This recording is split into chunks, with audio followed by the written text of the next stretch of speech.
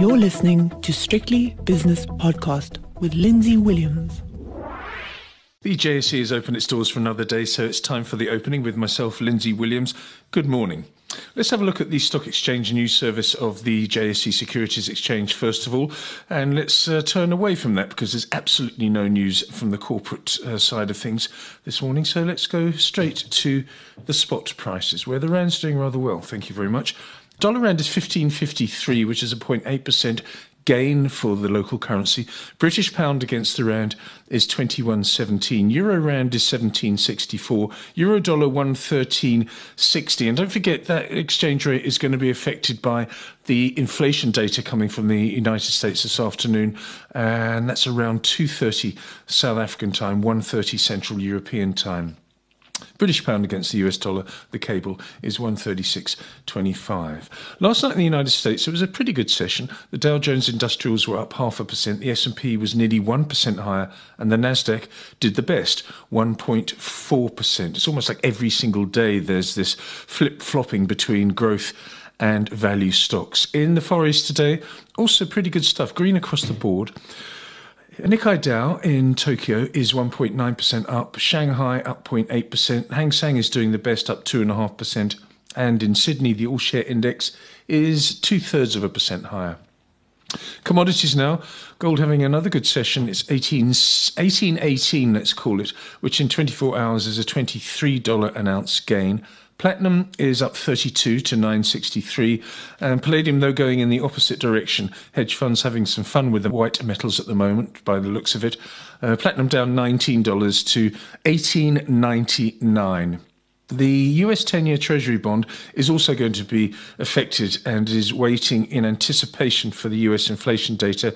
It's currently 1.75%. Don't forget, a couple of days ago, it broke through 180. The South African 10-year bond yield is currently 9.48.5. Yeah, it's floating around that 9.50 level.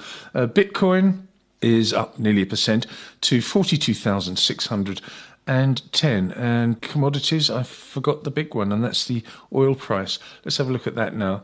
West Texas crude is up 0.2% to $81.39 a barrel. And Brent crude oil, look at this, closing in on multi-year highs at $83.77 per barrel, which is marginally high. Natural gas is a 1.9% gainer today. Again, as I said earlier in the week, there's a cold snap in Europe at the moment, and that's not helping matters.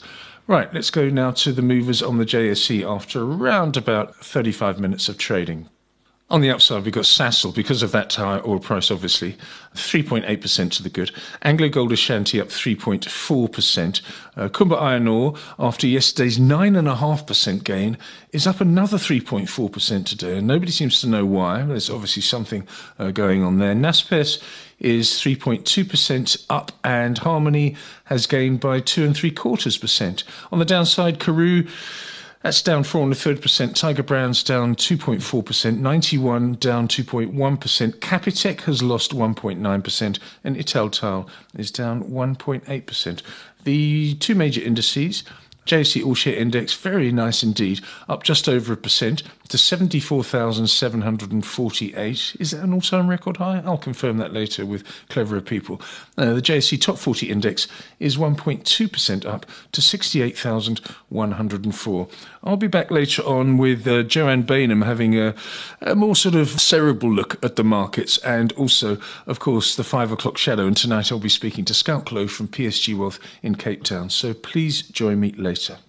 The views and opinions expressed in these podcasts are those of Lindsay Williams and various contributors and do not reflect the policy, position or opinion of any other agency, organisation, employer or company associated with strictlybusinesspodcast.com. Assumptions made on the analyses are not reflective of the position of any other entity other than the speaker or the author. And since we are critically thinking human beings, these views are always subject to change, revision and rethinking at any time. Please do not hold us to them in perpetuity.